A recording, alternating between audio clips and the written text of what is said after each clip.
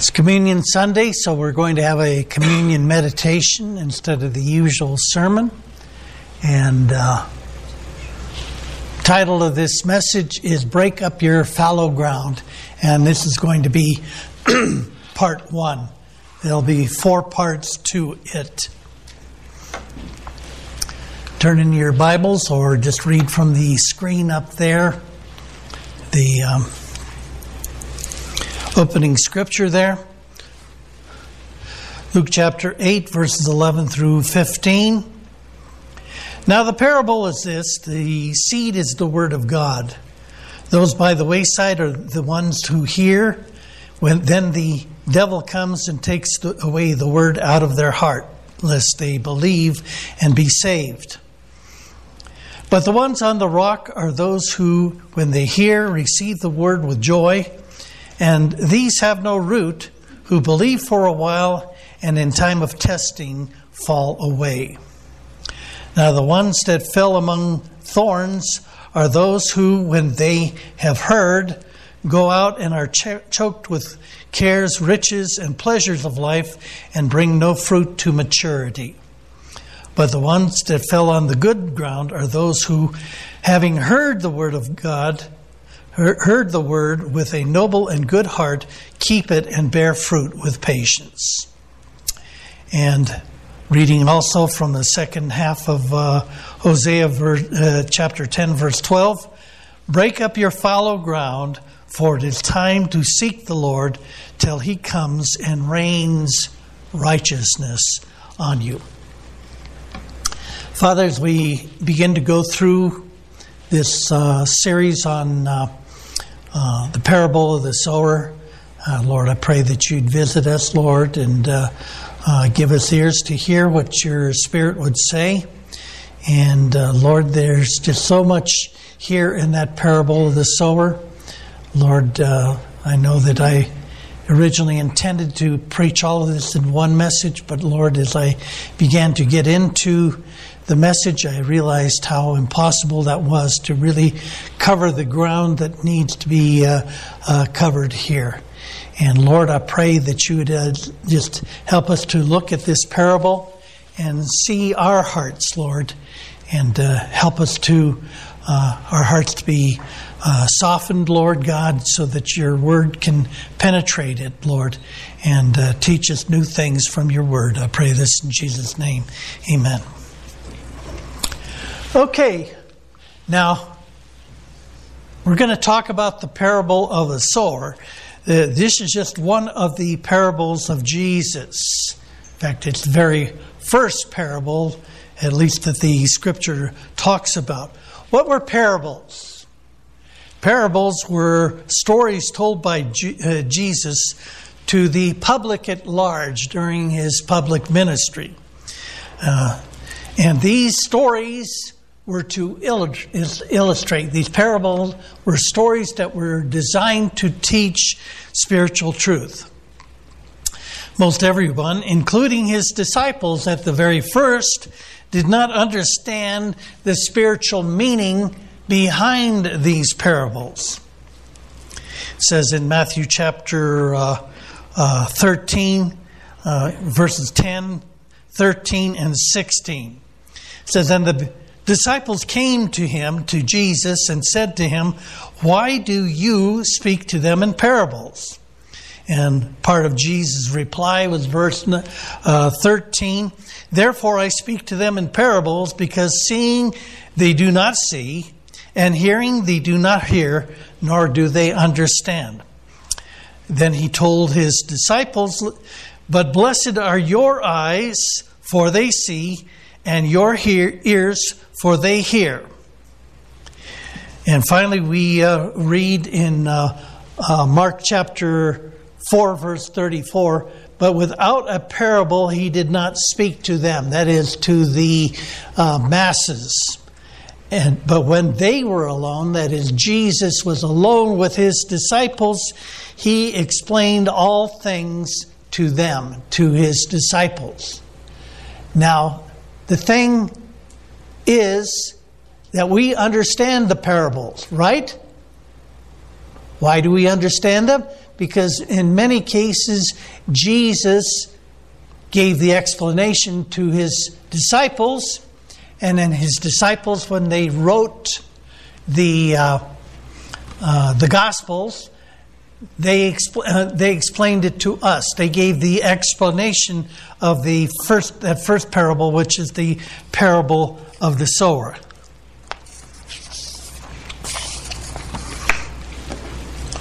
Now, the parable of the sower is mentioned in all three synoptic Gospels. You say, well, what are the synoptic Gospels? Well, the synoptic Gospels were the first three, Matthew, Mark, and Luke. And if you read them side by side, you'll find that they often follow along with each other, and the stories overlap. And this is true of the parable of the sower. It's found in all three synoptic Gospels. You find it in Matthew chapter 13. By the way, Matthew chapter 13 is kind of the definitive chapter on these parables. You have a total of 8 parables that were related in just that one particular chapter. Mark 4 also records the parable of the sower and a few others. And Luke has the parable of the sower, and there's one other parable. Now, Luke is kind of interesting, though, because Luke has a lot of other parables that were later on, and some of them are only found there in the Gospel of Luke. Those include such things as the parable of the prodigal son, also the parable of the Good Samaritan, and then there's that one parable that I've quoted to you quite a bit recently when I've been talking about the righteousness of God and how it's based not on our own works, our own self-effort, but it's based on the righteousness of Jesus Christ. The parable of the Pharisee and the tax collector. The Pharisee sought to justify himself on the basis of all his good works. But the tax collector says he wouldn't even look up to heaven while he was praying, but he beat on his chest and said, "God, be merciful to me, a sinner." So we depend on the righteousness and the mercy of God rather than our own self-righteousness. And that's found only in the Gospel of Luke, specifically chapter 18. Now, whenever I think of the parable of the sower, I remember of one Sunday morning, maybe it was over 40 years ago. My wife at the time, Dolly likes me to emphasize it was my wife at the time, not my current wife. But anyway, we went to this particular church. We normally didn't go there, but for some reason, which I don't remember, we went to that church. And the church, it was Central Assembly in my home city of El Cajon, California. Pastor Churchill had invited a guest speaker. And apparently the guest speaker had been there a couple of earlier evenings, and he had been speaking on this very subject, the parable of the sower. And if memory serves me correct, the aspect of the parable of the sower that he covered was the seed that fell among thorns. And I remember sitting there, and I'm taking copious notes.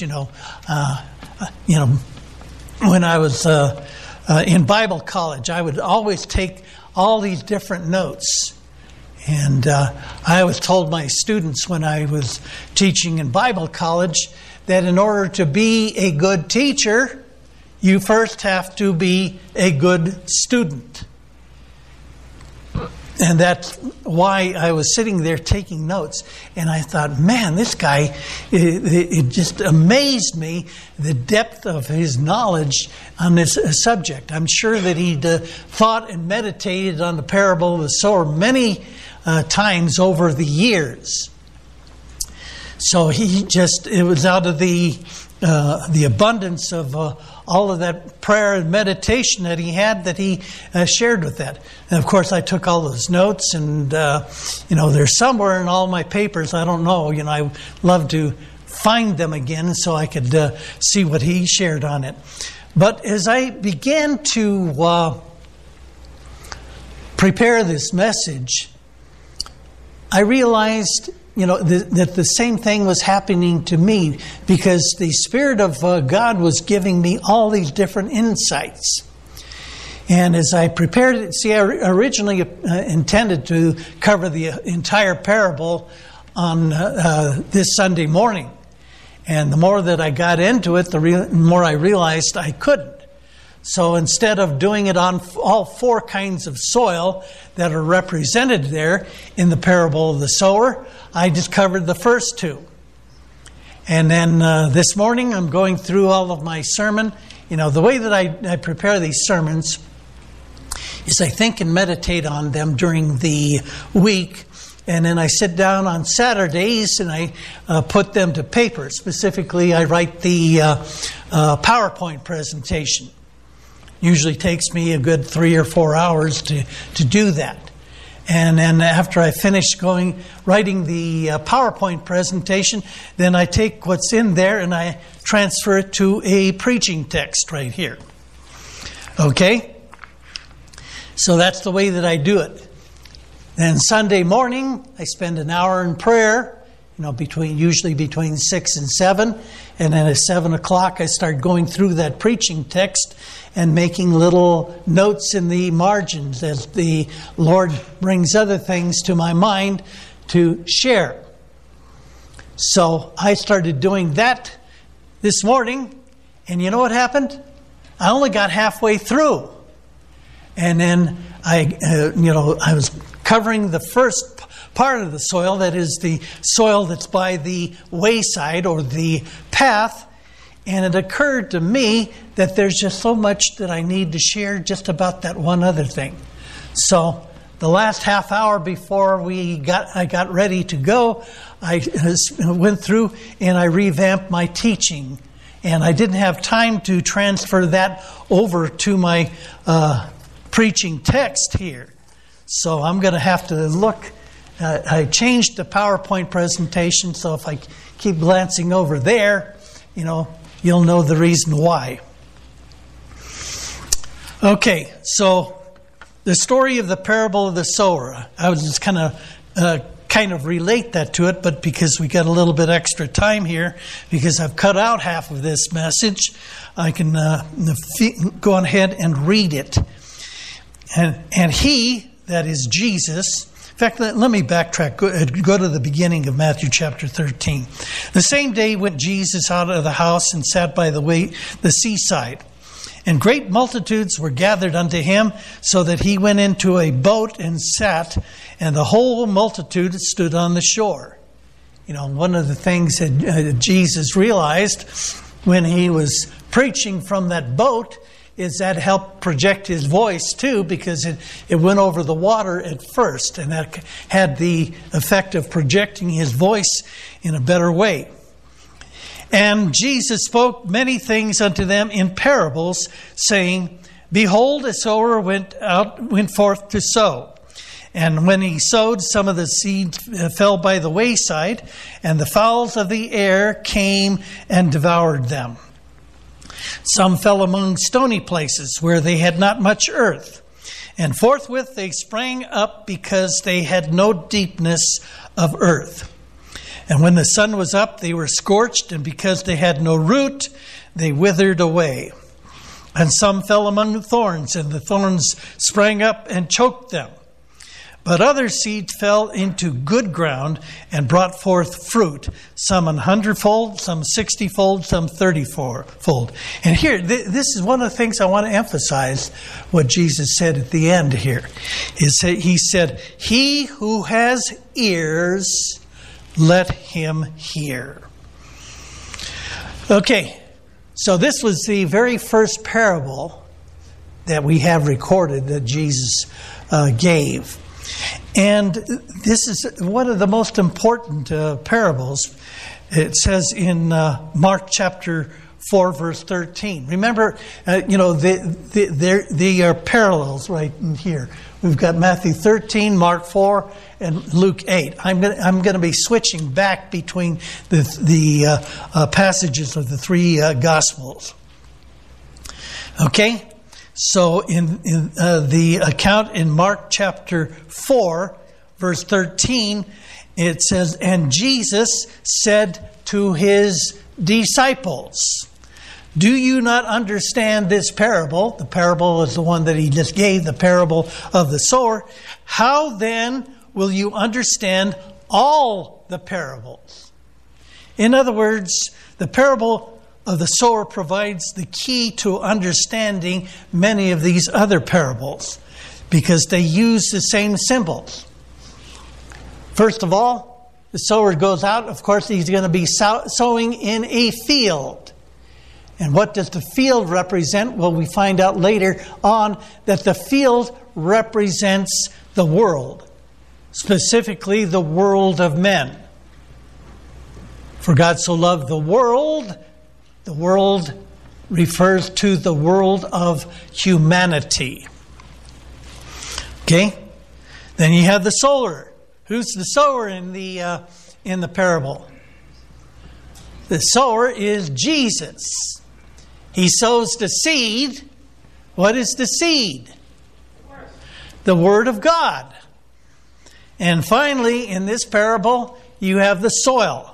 And in this parable, at least, the soil refers the condition of the heart of the hearer of the Word.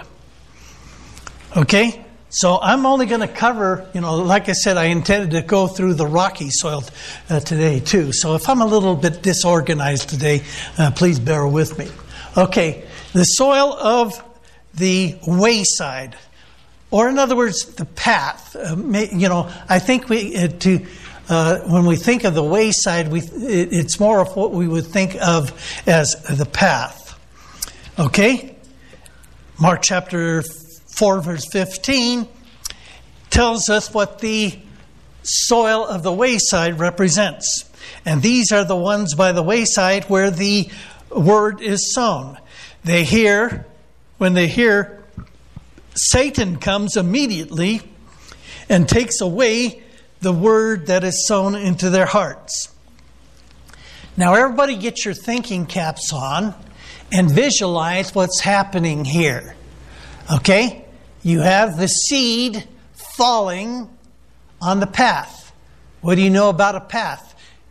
Well, you know that probably the soil on the path is going to be packed down. It's going to be very hard because of people walking on it, and maybe animals too. Okay? Number two, it doesn't have any vegetation on it, right? Because the vegetation's gotten trampled underfoot. Maybe there's been no vegetation on it for many years. Or organic material. In short, there's nothing to fertilize the seed when it falls there or conceal it. It's out in the open. You don't have that fertilizer to help it germinate, and it's exposed. Not only can it not germinate, but what happens? The birds fly around there, and they're just looking for choice morsels in the form of that seed, and they see it, and then they take it up and devour it. Now, birds are often a symbol in the Bible of a satanic or demonic presence. That is their symbol of evil many times in the Bible. For example, if you read the parable of the mustard seed, this is found later on in Matthew chapter 13, starting in verse 31. It says, "Another parable he put forth to them, saying, The kingdom of heaven is like a mustard seed, which a man took and sowed in his field.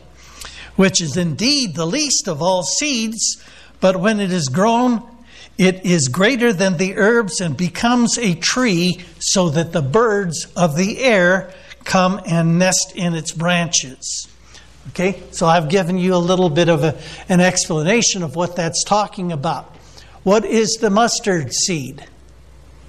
The mustard seed represented the visible church that started out very small, right? Just a handful of disciples, 120 of them in the upper room. Okay? And Peter got up there. Well, first of all, the Holy Spirit fell on them, and they started speaking in tongues, and they gathered a crowd with that. And then Peter preached his great message on the day of Pentecost. You find that in Acts chapter 2. And what happened? 3,000 people got saved. So instead of being 120, you had 3,120. And the visible church just grew and grew and grew from there. So the mustard seed started out as a little tiny seed, and then it sprouted up and became great. Now this is representative of the church, how the church grew and became great. And today, the church of Christianity is the most prodigious religion in the world. Something like more than 2 billion people today claim to be Christians. That's the visible church. But the true church is the invisible church. That is, you can't see in people's hearts, right? So somebody can claim to be outwardly a Christian, but they've never really been born again. Okay? So this tree, this mustard tree, became very great, and it says that the birds of the air began to nest in the branches. What's that talking about? Well, it's talking about the fact that within the church, false prophets and false doctrines would arise. And by the time of the Reformation, which we've talked about before, by the time of the Reformation, the Roman Catholic Church had become almost completely apostate. And you had all these doctrines, such as the doctrine of the Eucharist. You know, the idea, we celebrate communion here, but the Catholic Church says that when the priest blesses the elements, they become literally the body and blood of the Lord. And that became an acid test, at least with the Church of England, is they were still adhering to this doctrine of the elements being transformed literally into the body and blood of the Lord. And you had to say there in that Church of England that, yes, you believe that that's what happened. And he said, no, that I don't believe it. I believe that the communion elements, as we celebrate them, are a memorial. And if you said that they're a memorial and not the actual body and blood of the Lord, you were burned at the stake. Something like 300 of them under the reign of the woman that they called Bloody Mary, Queen Mary. And that's what happened. Okay? This is a false doctrine that came in. And it's symbolized by the way that the birds nested. And there's a whole preponderance of other doctrines, such as papal infallibility and the doctrine of Mariology, that Mary becomes a mediator, not just Jesus. It says in the Word that there is one mediator between God and man, the man Christ Jesus. So that eliminates Mary. Okay? So it's not only the Roman Catholic Church, and they still adhere to many of these doctrines even today. They've improved a lot, but they still have a lot of these false doctrines. And the other things like the cults, the Jehovah's Witnesses and Christian Science. These are other nests, that the birds have formed in there. That is the evil spirits that came by and built nest into the Church of God. So you see what Jesus is talking about. And once again, the birds are evil, with the devouring the seed on the ground that's planted by the wayside. Here they're evil too in this illustration of the parable of the mustard seed. Another example of birds being portrayed as evil is in the apostate church. You read the book of Revelation, and you have the apostate church, which is described in the book of Revelation, chapters 17 and 18. And in 18, verse 2, and he, that is the angel, cried.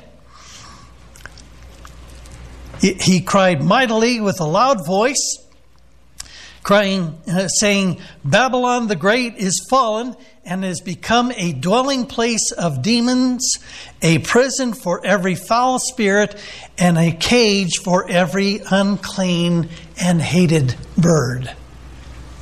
Okay? So here, once again, the birds are described as something evil that permeated the apostate church, the demonic presence within the apostate church. Also, the house of Israel. We're going to be talking a little bit about the house of Israel in a few minutes. Okay, so Jeremiah writes in Jeremiah chapter 5, verses 26 and 27.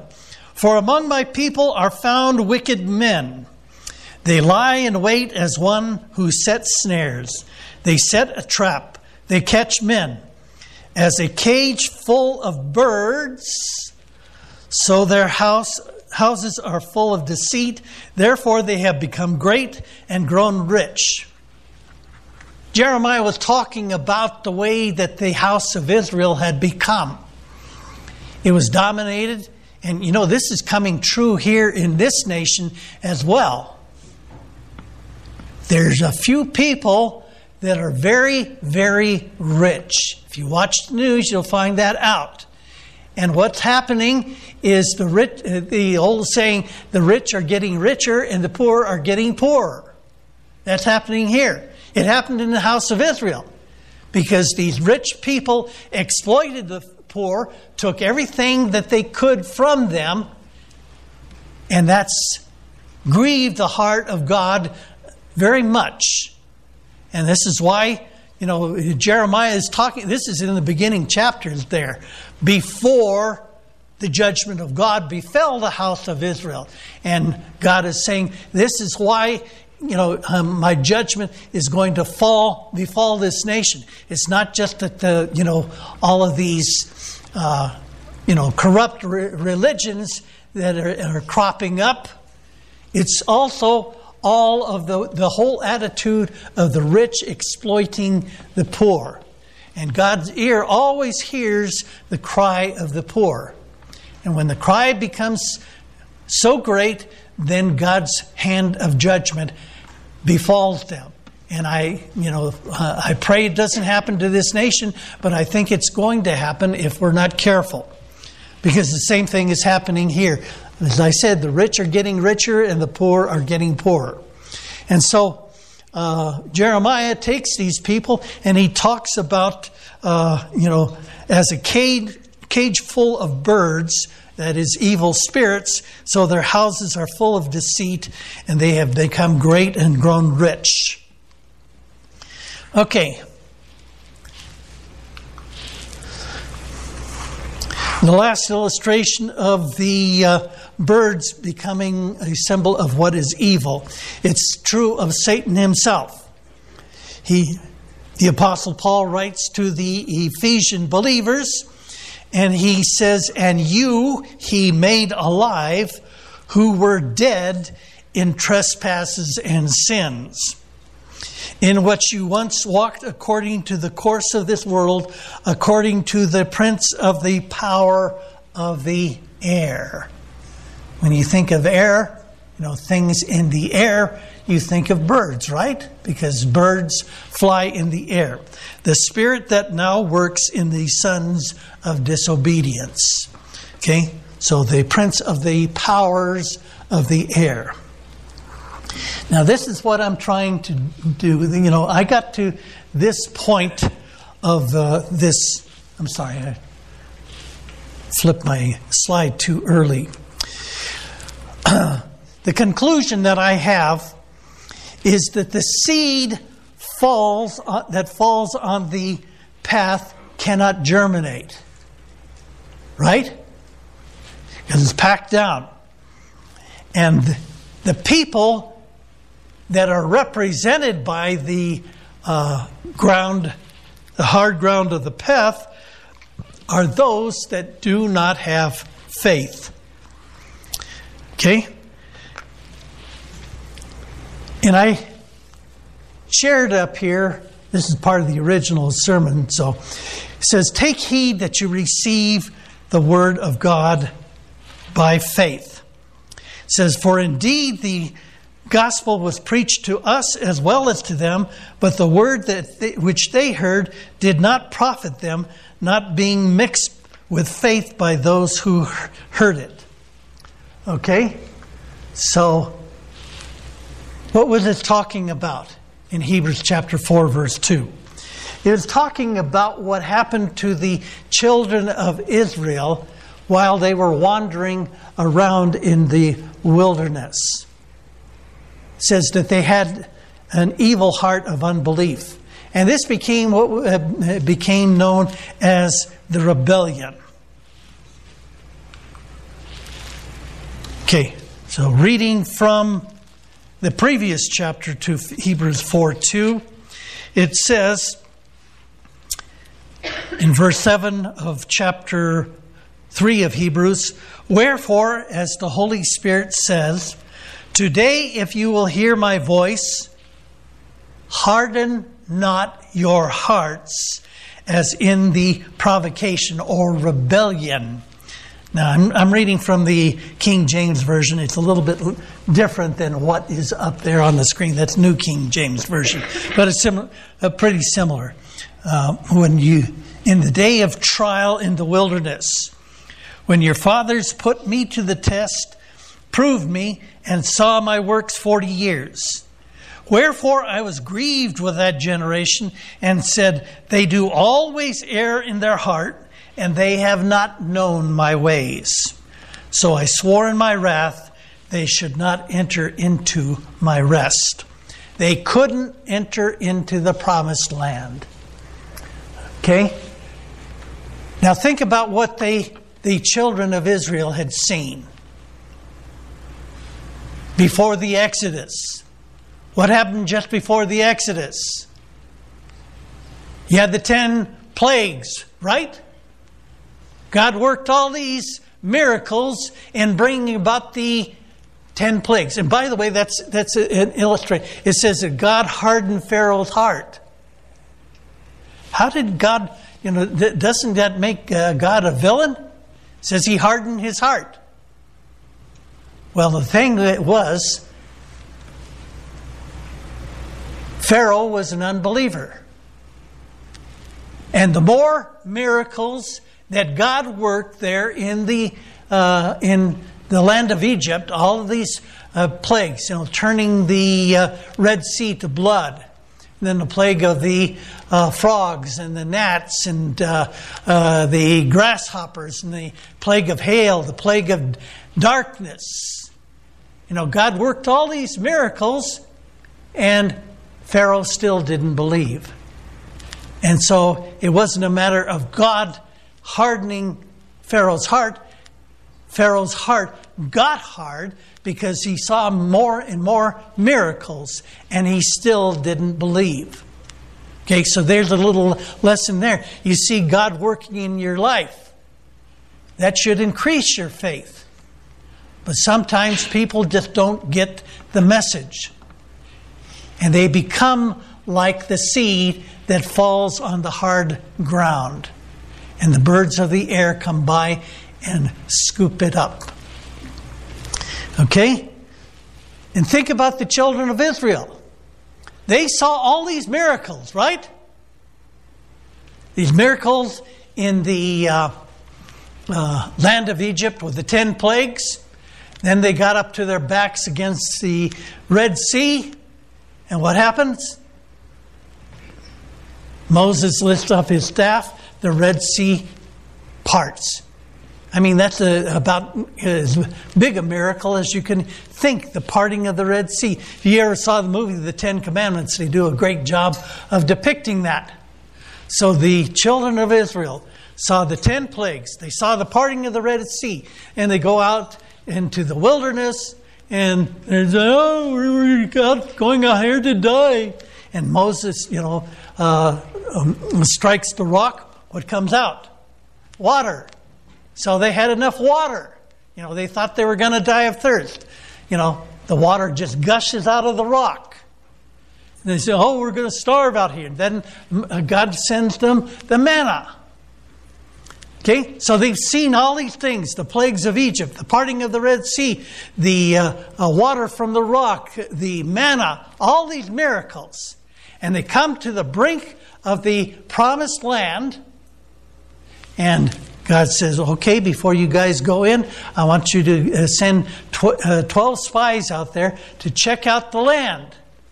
And they're out there for 40 days, it says in the Bible. They come back, and 10 of those spies brought back what's described as an evil report. They said, yes, it's a land flowing with milk and honey, but we saw these giants there. There's no way we can ever defeat them. Let's go back to Egypt. And the 2 spies, Caleb and Joshua, said, no, this is a land flowing with milk and honey. Let's go in. God is going to give us the victory. He gave us the victory in Egypt. He gave us the victory at the Red Sea and with the water out of the rock and with the manna. And God can give us the victory.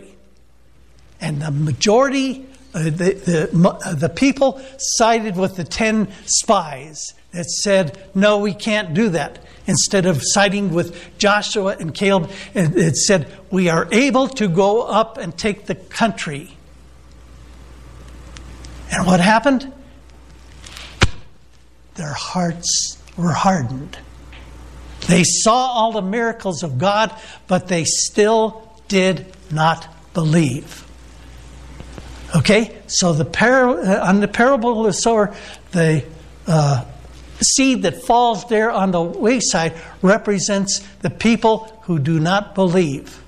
And it doesn't matter what kind of miracle that God does today. God could do the same miracles He did in Egypt. And there are still many, many people that will not believe because their hearts are hardened because of unbelief.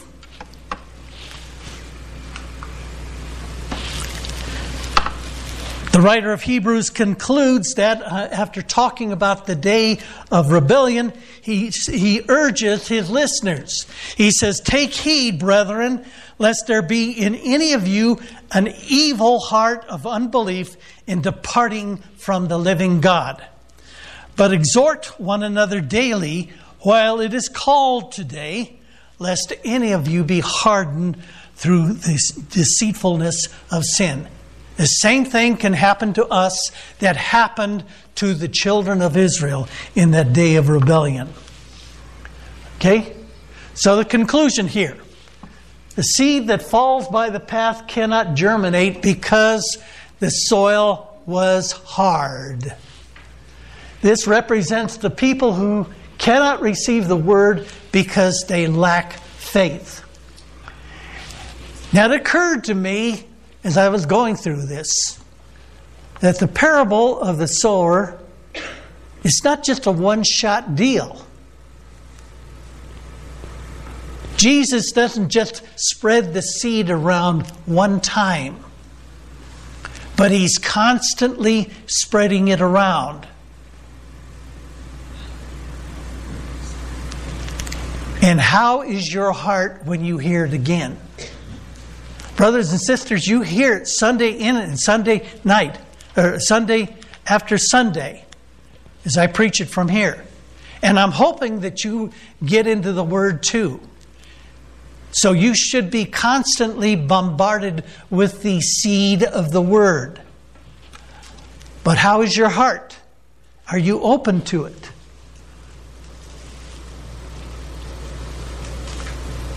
How you receive it is all important. I'm sorry, I'm looking back over here again. This is not in my preaching text. So, what about us? How are we receiving the Word of God? Are we receiving it with an open heart or with a heart of unbelief? We should be coming here to hear the Word of God, not just to believe it, but also to put it into practice. You know, James talks about the person that hears the Word of God and doesn't put it into practice is like a man who looks into a mirror and he turns away and immediately forgets whatever kind of man, you know, what he looked like there in the mirror. Hopefully we should be putting the Word of God into practice. Do we receive the Word of God with openness of heart? Or do we allow the enemy to come and steal it away from us before it germinates? By the way, the plants represent the image of God that should be developing in you, the character of God that should be developing in you. So, my conclusion here, and because I've cut out half the sermon, we're going to be wrapping up a little bit early, but that's okay because we're going to be partaking of communion anyway, is do not allow your heart to be hard, like the soil of the wayside. Instead, let it be tender. And the way that you can do that? The way you can do that ahead of time is to pray and ask that your heart be tender, that it be open to what God says to you. It's not just you that He's dealing with me. Dolly and I, one of the things he spoke to me about today is Dolly and I, every night, we read the Bible together. Take a reading out of the New Testament and another one out of Psalms and another one out of Proverbs. And it's occurred to me that before we start reading the Word, you know what we need to do? We need to pray and ask God to speak to our hearts. And the same thing is true with you, brothers and sisters.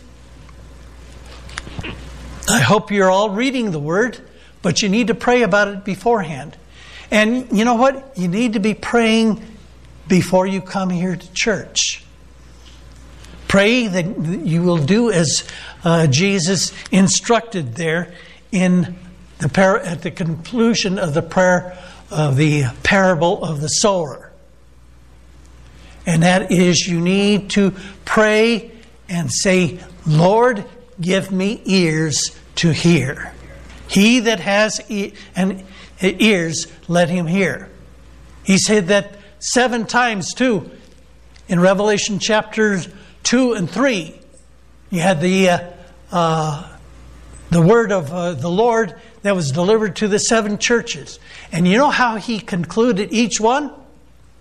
He that has an ear, let him hear what the Spirit is saying to the church. And if you notice that I often pray that way in my prayers too. I said, Lord, give us ears to hear what your Spirit would be speaking to the church. Now, it doesn't mean that my words are equal to the Word of God, but if I'm preaching the Word of God, as they follow the Word of God, they should be, that to you. Okay? So let's, this is what I want to think about as we, conclude this communion meditation. In these communion meditations, many times I try to speak to you regarding this.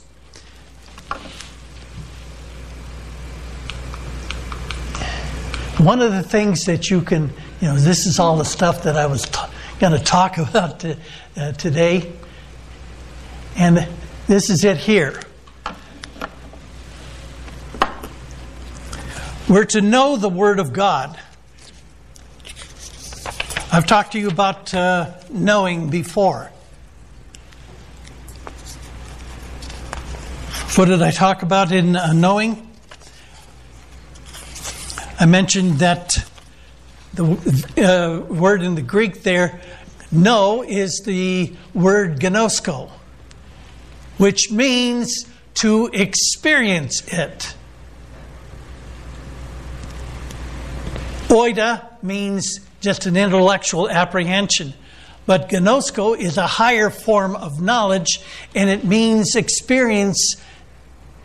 experiential knowledge. We're to experience the Word of God in our lives. Okay? So you don't just read the Word of God. You don't just listen to it here on Sunday mornings or even memorize it, but you claim it as a word from God for you personally. And that is the Rhema word. It becomes real. It becomes living. Now, the Rhema word that I want to give to you today is God spoke to the nation of Israel during the captivity. You know, the time of Jeremiah, where Jeremiah gave that message, that we talked about in Jeremiah chapter 4, verse 3. It's long gone because Israel had fallen into apostasy and they incurred the judgment of God.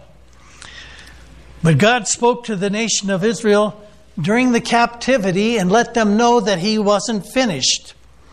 And He says in Ezekiel chapter 36, verses 25 and 27.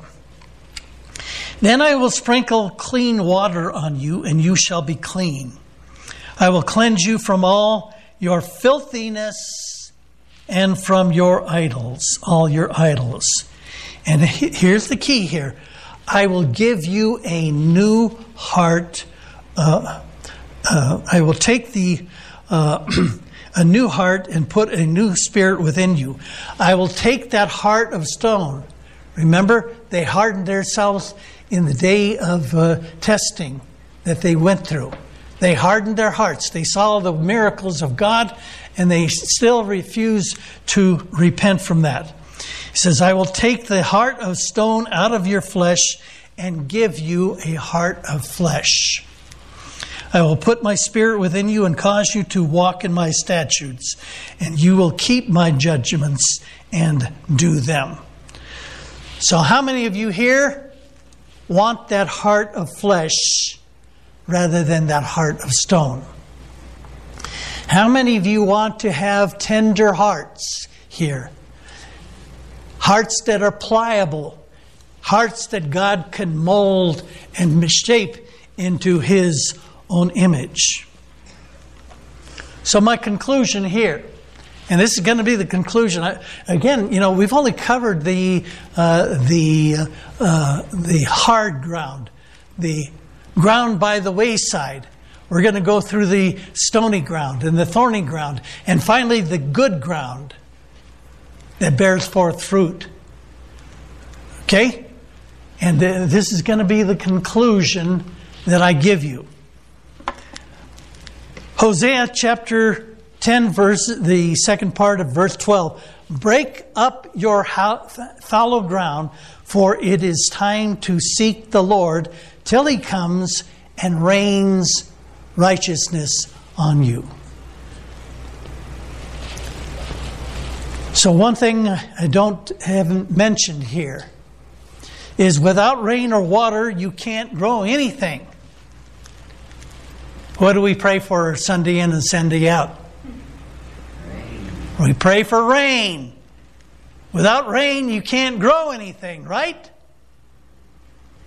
What is the rain? What is the water? What are those symbols of in the Bible? The Holy Spirit. So here the sower sows the seed, the Word of God. Jesus sows the Word of God in your heart. but you've got to have the Holy Spirit to make it grow. Amen?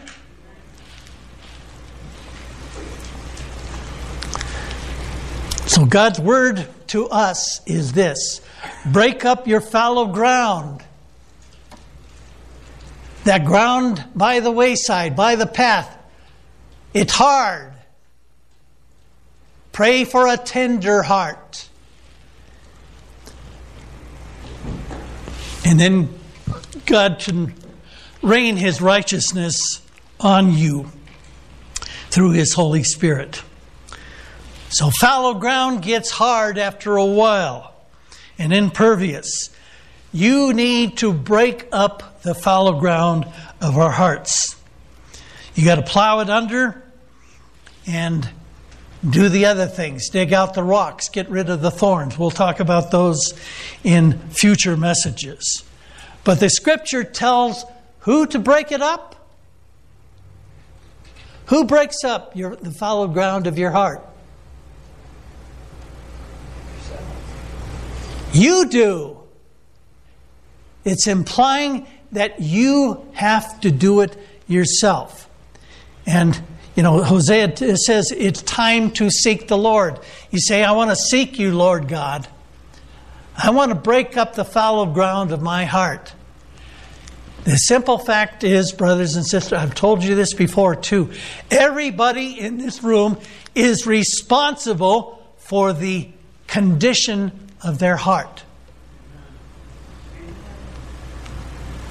We can pray for people, but the person needs to make that conscious choice that they're going to break it up. And if your heart is hard, like the packed soil of the by the wayside, you need to break it up. And again, this happens every day. It doesn't just happen once, in a lifetime. It's constantly happening every day, because Jesus is constantly trying to sow His Word into our hearts. So for the communion meditation, I'd just like to examine. Remember, I've told you what about communion. The purpose of communion is twofold. What is the first thing?